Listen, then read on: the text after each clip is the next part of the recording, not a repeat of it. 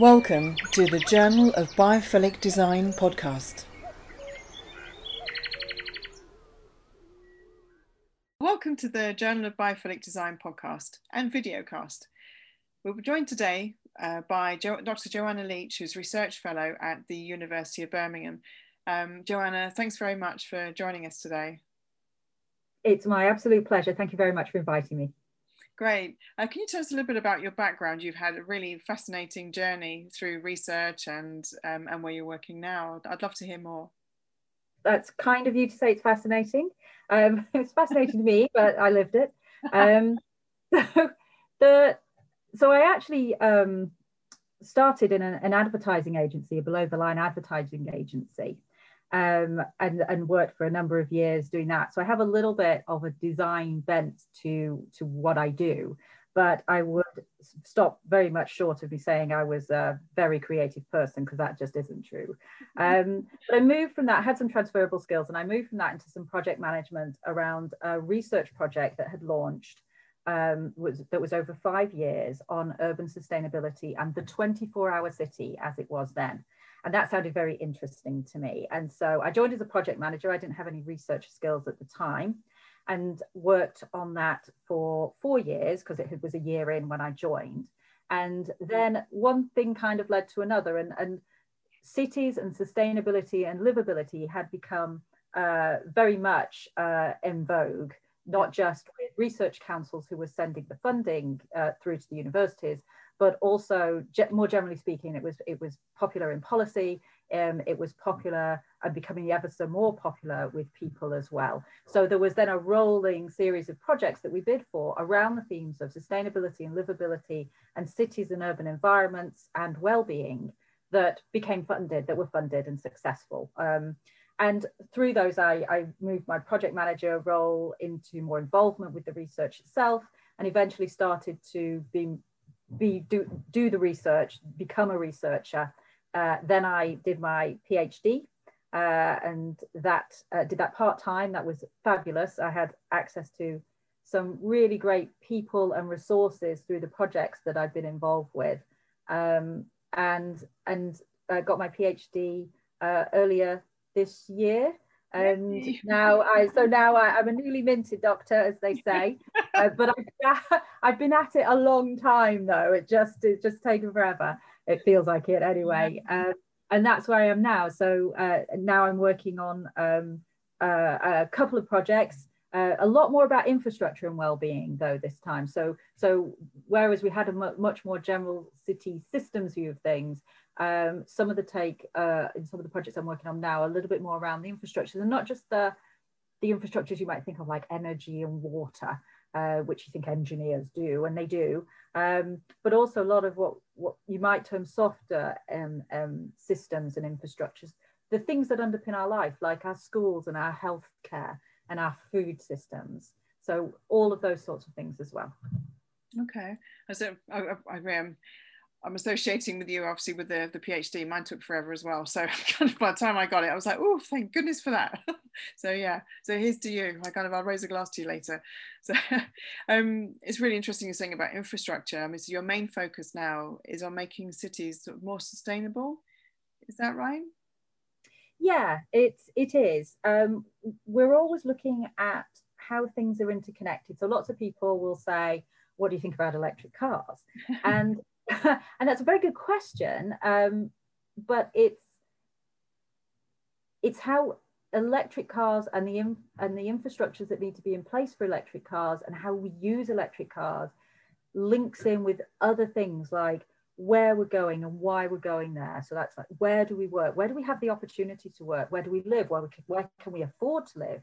And then more recently, what types of living environments are suitable for our health and our well-being, and that includes our fiscal health, if you will. You can't get away from money worries, or lots of it can't. And just as I suppose a bit of a tangent, really, but I was really interested to read just a few days ago that, as a counterpoint to what we are hearing, which is that city centre dwellers, people who are living in city centres in spaces that were designed where you had little personal outdoor space, but perhaps access to local parks or balconies or maybe even private parks. We're hearing about an exodus. You know, people are trying to sell up and they're trying to move somewhere where they've got control over their outdoor space, because the government is controlling where they can go now, and we're not used to that. And so we need as much control of our own personal space as possible. But as a counterpoint to that, I was reading about co-living. Okay. So co-living is a building that an analogy might be a dormitory. So you have personal rooms, but you have common spaces. So the kitchen area and the eating area are common spaces. Entertainment areas. These are like dormitories for adults. One of them has a cocktail area. So it's, it's very much adult. And you'd think those places might become less popular during a pandemic like COVID-19, but not so. Apparently some places have really, they've been oversubscribed, they've been really popular because people don't want to go through a pandemic alone. And this type of living provides, with some degree of control, a way of having connections to the outside world, having connections to other people, while still being quite high density, to be honest. And high density has been the watchword of sustainability for quite a long time now, and we're having to rethink that quite seriously. Yeah, I agree. And I think as well, there's a whole psychology of it, isn't it, about people being isolated and not having human touch even. So actually the co-living thing is really interesting, how you go about kind of social distancing in those environments. I suppose you create one big bubble and just hope nobody moves. Yeah, indeed. You know? So, obviously this is a journal of biophilic design, so kind of sort of going on from that, really, about people, you're saying about people wanting to have, like, having open spaces or having control over a space that would inspire them, presumably, as well. I mean, I'd love to hear, obviously, because I know you work with Birmingham City Council, amongst others, and you've done quite a lot of work with different cities. I mean, how do you think we can bring nature and sort of biophilic design elements or biophilia into cities? So yeah, very good question. And I want to start my answer with, there's a fabulous initiative called Biophilic Cities. Okay. And if you Google Biophilic Cities, you'll come up with the Biophilic Cities initiative.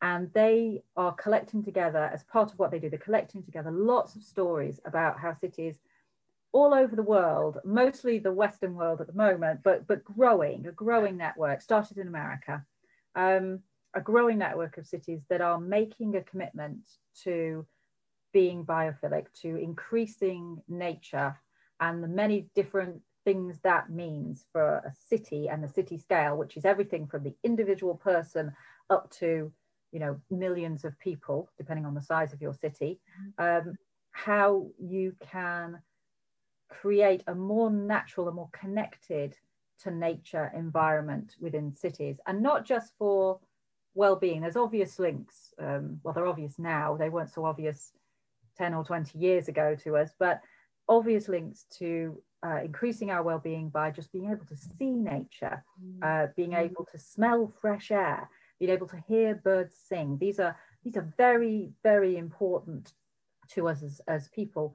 But cities themselves aren't particularly natural things. They're heavily engineered, heavily shaped spaces, and they're dense. There's lots of one type of creature living in quite close proximity to each other and in a small footprint, and that's human beings, and thus we dominate the space with how we live.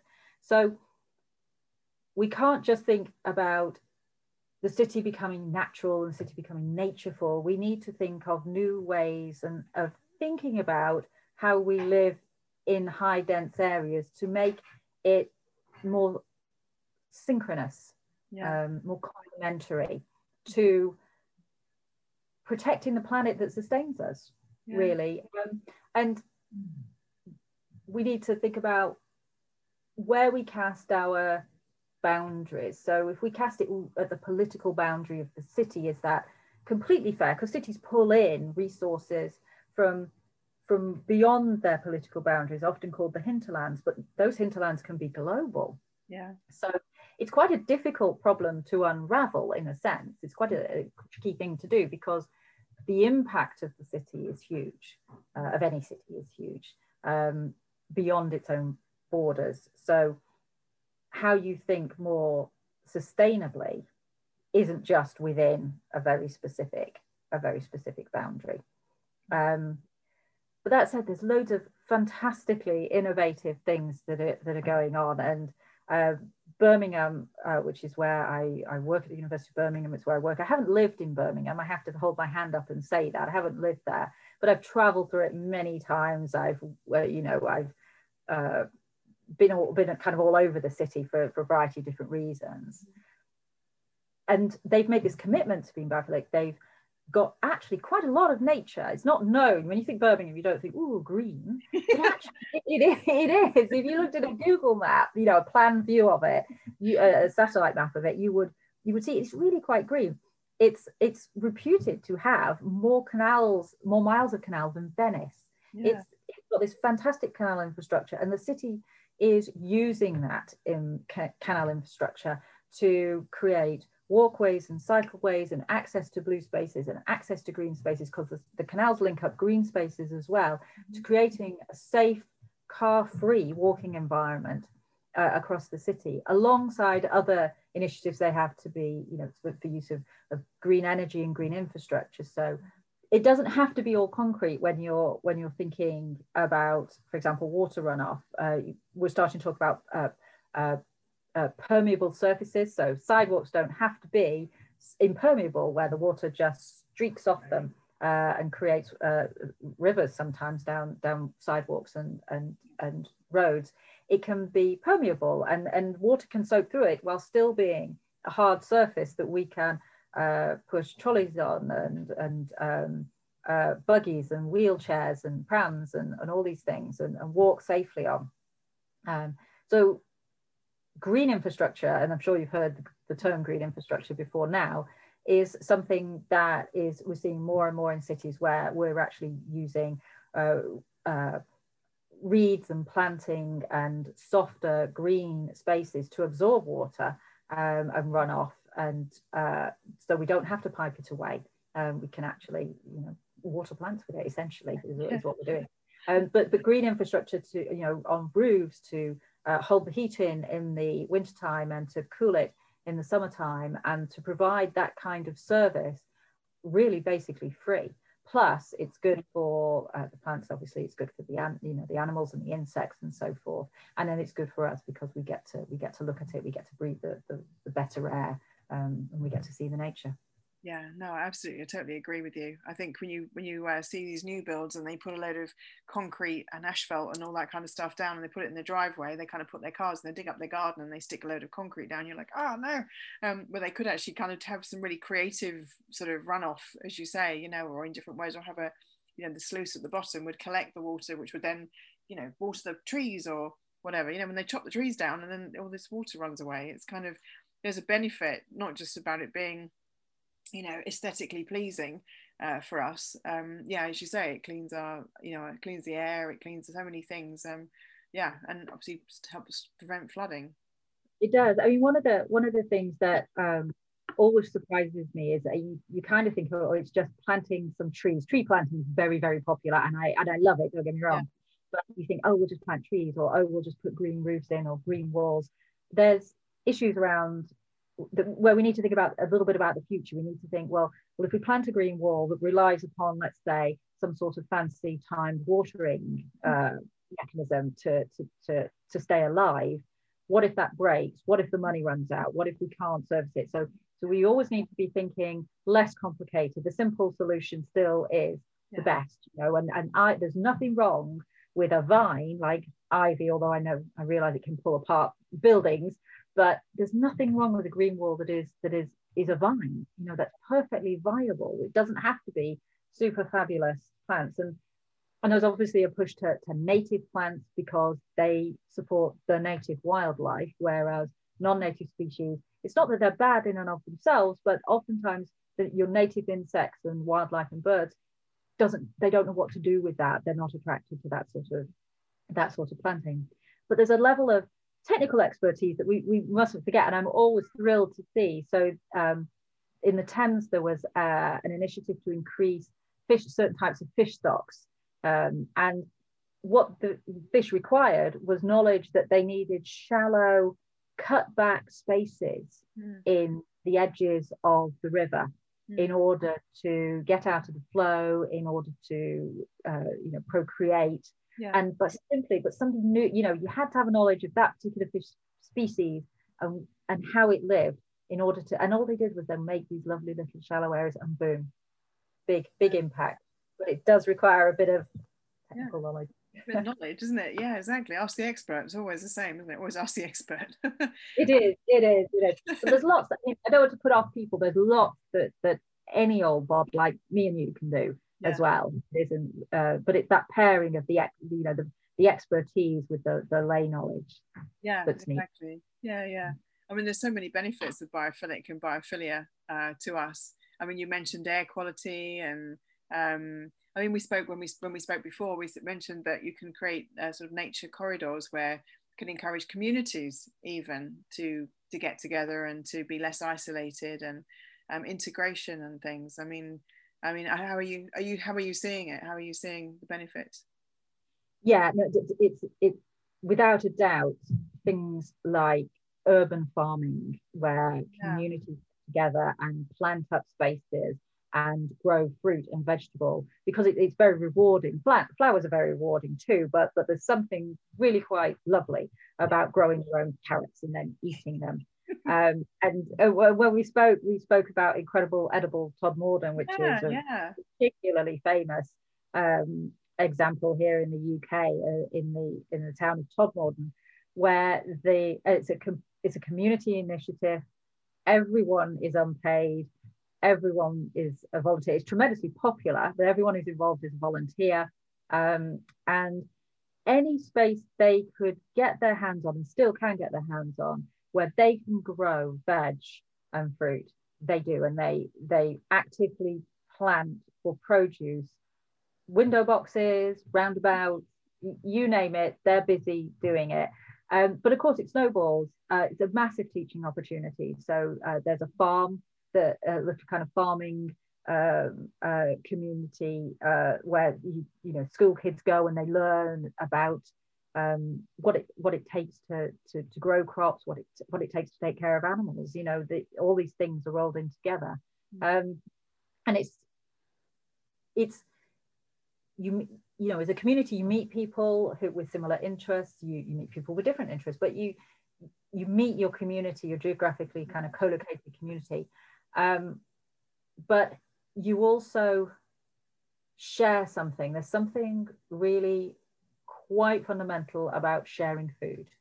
As we meal times to many communities across the world are really important to building families, building communities. We stop, we sit, and we share food together, and it means a lot. It means a lot to share food with people who you've just met or who you'd like to know better.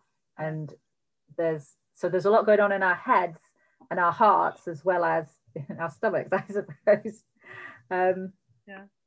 But yeah, Incredible Edible Todmorden's a really good example. It's a model that's been reproduced across the UK and has sprouted elsewhere, I think, in the world. I think it's a really cool. Yeah, I was going to say about it. I think it's a really cool idea. And you were just saying about sharing food. I was thinking when I've been in Africa or in India or whatever, and or if you've been in a place where they don't speak their language. And obviously you do get that in different communities in different parts of the UK and in the West and everywhere else. I mean, anywhere in the world, you still get people that can't speak the language or whatever, different generations. And if you can sit down and share, it's like music, I suppose, but if you can share food with someone, and if you've worked on it together and you've learned from them, I mean, as well, it's also that thing of maybe they plant a different type of food, that you could learn from how they nurture it. And I think, I think it's a beautiful thing. I think, not just getting people back to nature. Yeah, it is. Yeah, and it also builds a sense of ownership for those spaces that actually don't have owners. There are lots of spaces in our towns and our villages and our cities where if you pointed at them and said, whose is that? Yeah. Be hard pressed to come up with an answer. Whose is the middle of the roundabout? Whose is that Yeah. triangle between those three pathways, you know? But it creates a sense of pride and a sense of community spirit about a place. Near to us so I'm living out in Wales, which I know doesn't sound very urban, but there's a town near to us called Whitland, and it had a mayor of Whitland who I met, and when he came into office, one of the first things he did was he went round the street with a power hose, which isn't terribly sustainable, but what he was doing very quickly was cleaning off the streets. And then he noticed as he was doing it, people would kind of look out their door and, what are you doing? He said, well, I'm cleaning up the streets. And then he'd see a potted plant go out beside the door, you know, and a window basket go up. And suddenly people took ownership and pride of their immediate surroundings. And if you feel like someone's helping you as well in staying on top of what can feel overwhelming, I think uncared for areas of places can feel completely overwhelming and dispiriting. Yeah. Not just to people who live or work there, but people who just pass through. And you think, how do you even begin? Well, you can begin small. You can begin by planting carrots. That's really nice. Yeah. I mean, are there other projects where nature can be used to stimulate well-being in cities, do you think? Yeah, definitely. One of my favorite examples comes from a city I used to live in San Antonio in Texas. Oh, really? And they've repeated it in Austin, where I have visited but not lived, and other places. And so there's a large bat population in Texas, and it's not the kind of bats we get in the UK. In the UK, we get small family units of bats of 4 or 5. In Texas, they do things big. They have communities of 1 million individuals. You know, not kidding. I'm not exaggerating. And so, but there's a reasonable number of bridges in the cities, and if you make the expansion joints on the bridge approximately this far apart, the bats will roost. Oh. And so you have bat bridges. There's one bridge, I think it's in San Antonio, and they reckon there's 1 million bats living in it. And at dusk, every day, communities of people, families come out onto the nearby parks, and they watch the sunset, and they watch the bats fly. Just amazing. Just amazing. Wow, that sounds fantastic. That must be just really completely unique to see. I think it is, because they form this kind of, you know, when you see birds in a flock of birds in the sky, and they create a shape that is beyond the individuals. They do that, bats, and it's there's a word for it, but I'm afraid it escapes me entirely. But yeah, so that's one of my favorites, because I think it was probably, my guess is, I don't know for sure, my guess is that's something that was discovered by accident. And there's somebody kind of clued in that actually, if you make them this wide, the joints, no, if you make them this narrow, no, but this is just right. A bit like Goldilocks, isn't it? And then you can really sustain a community of, you know, a significant community of bats. And I think there's those sorts of opportunities are, I think, quite inspiring. I think they're quite inspiring, you know. And then we have other fabulous, you know, London has its tree planting policy, and I think New York did the same. So plant 1 million trees, and those again are great learning opportunities. But they're also great, I mean, for just changing the urban landscape. And you look out across it, London is fabulously green. You know, when you walk through London, especially certain parts of it around the I'd say the centre, but that's a huge area too, I do realise. but it's, when people come and visit London, that's one of the things they notice is the number of trees and the amount of wildlife. And the wildlife then adapts. And you can take a view as to whether you think that's a good or a bad thing, but birds sing at a slightly higher pitch because they can be heard over the sound of cars. And I was just reading that pigeons whose feathers trap pollution. So you can use them as a barometer for air pollution, actually. But actually, those feathers are changing. They're changing so they don't do that. And these changes are happening in a very short period of time. They're happening in decades, not in hundreds or thousands of years. So they adapt, we adapt. It's wrong to think, sometimes we think we're making everything adapt and we're not adapting, but cities make us adapt as well. We have to be adaptable to different living conditions.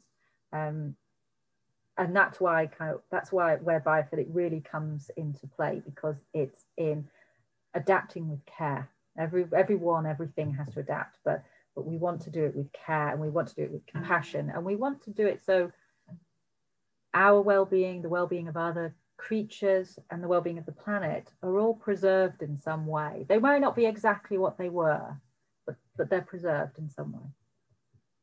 That's really beautiful. As you say, yeah, it is.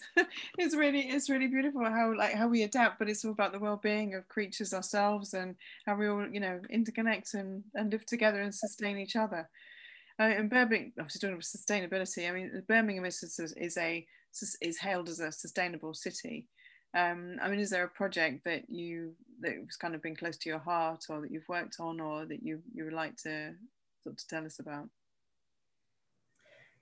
Yeah, so Birmingham's doing quite a lot, and I've already touched upon, I suppose, the things I would have used first to answer that question around adapting the canal network. Yeah. They have connected to that. They have an initiative an aspiration to make the city centre car free, and I know that's not completely unique, but what you have to remember about Birmingham is it was built on the motor car. The city centre had, up until fairly recently, what they called the concrete collar, which was a raised motorway that went round it, that provided a barrier. It provided a physical barrier, and it provided a social and an economic barrier. It was hugely expensive to put up, and then hugely expensive to put down, but Birmingham took it down. They recognized it needed to come down, and they took it down, and they rethought their spaces then. And then, of course, we had financial collapse, and now we've got COVID-19. And Birmingham, which used to be one of the largest city councils in Europe, is less than a third of its size. And it's struggled, in some ways, it's struggled to adapt. But through it all, it's got an ambition to be natureful, to be biophilic, to have high well-being, and to do that whilst trying to be economically successful and socially successful for the businesses and the people who use the city. And I suppose laid onto that is that historically Birmingham always underperforms economically. It's a tough nut to crack for Birmingham. So I'm kind of making it out to be like the poor runt of the litter. But it's, when other areas in the UK are doing well, Birmingham is always a little bit of a late bloomer. And here it's leading the way. And so I think it's, for Birmingham, it's that ambition to do this that I think is worth it, and worth mentioning, and worth remembering. And that they're doing, what we would expect. They're doing cycleways, they're closing some streets, they're wanting to become car free, and they're selling that. They're redesigning their city centre so that it's got more places that are at a human scale, that are about the size of human beings in a space, not about moving through quickly, or fast and loud motor cars. It's about slower pace of life. It's not a slow pace of life, but it's a human pace of life. And it reminds me, places like San Francisco have an initiative called Slow Streets, where some streets are designated slow streets, and they're slowly building up a network, because of course these things have to connect, like you say, with the green corridors. They got to go somewhere. They got to connect certain things. They got to a point A and a point B that is useful is always helpful in getting traction with these. But can we make it so it's just people and bicycles? Can we make it more human? in scale and size and speed. Yeah. Great. It's been really interesting speaking with you, because I'm getting a completely different take on biophilia, because everybody talks about offices, they talk about homes, they talk about, you know, obviously everything about planting, and you know, obviously I mean I know quite a lot about biophilic design, but it is more than just bringing plants in, it's more than just bringing trees in, it's more than just bringing that, and you've really touched on so many different points here.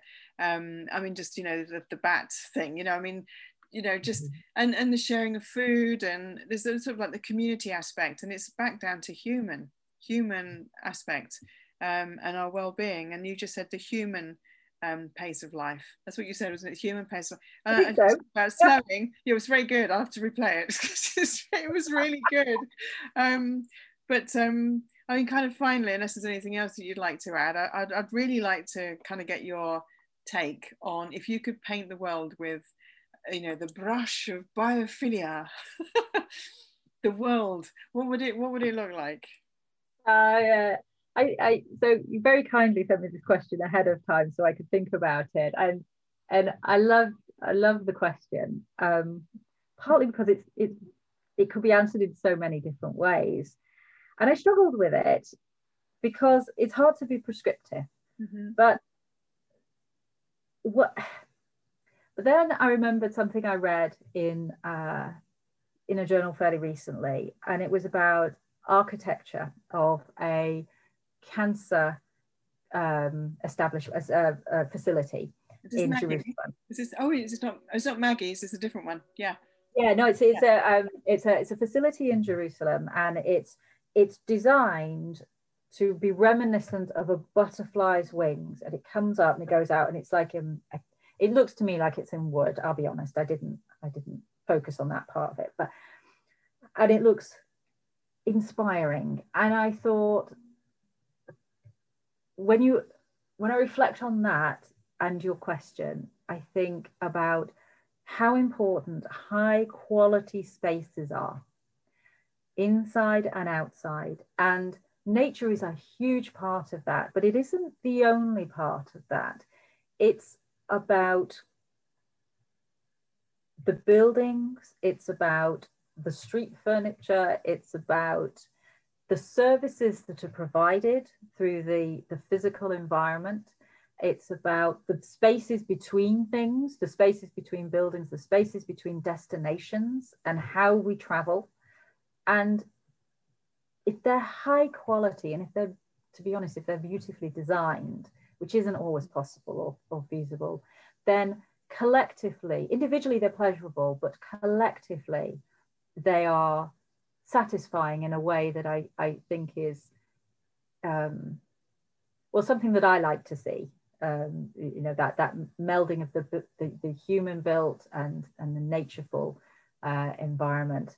So for me, it's about, I would want everywhere to be of a high quality design. I would like it to be beautifully designed. And I would like that to be inclusive. I'm not talking about gentrification here. I'm not talking about we'll move in, you know, a middle to middle upper class, and we'll move out a lower to lower middle class. That's not what it's about. Everywhere should be beautiful to the eyes of the beholders, no matter how different they are, really. Yeah.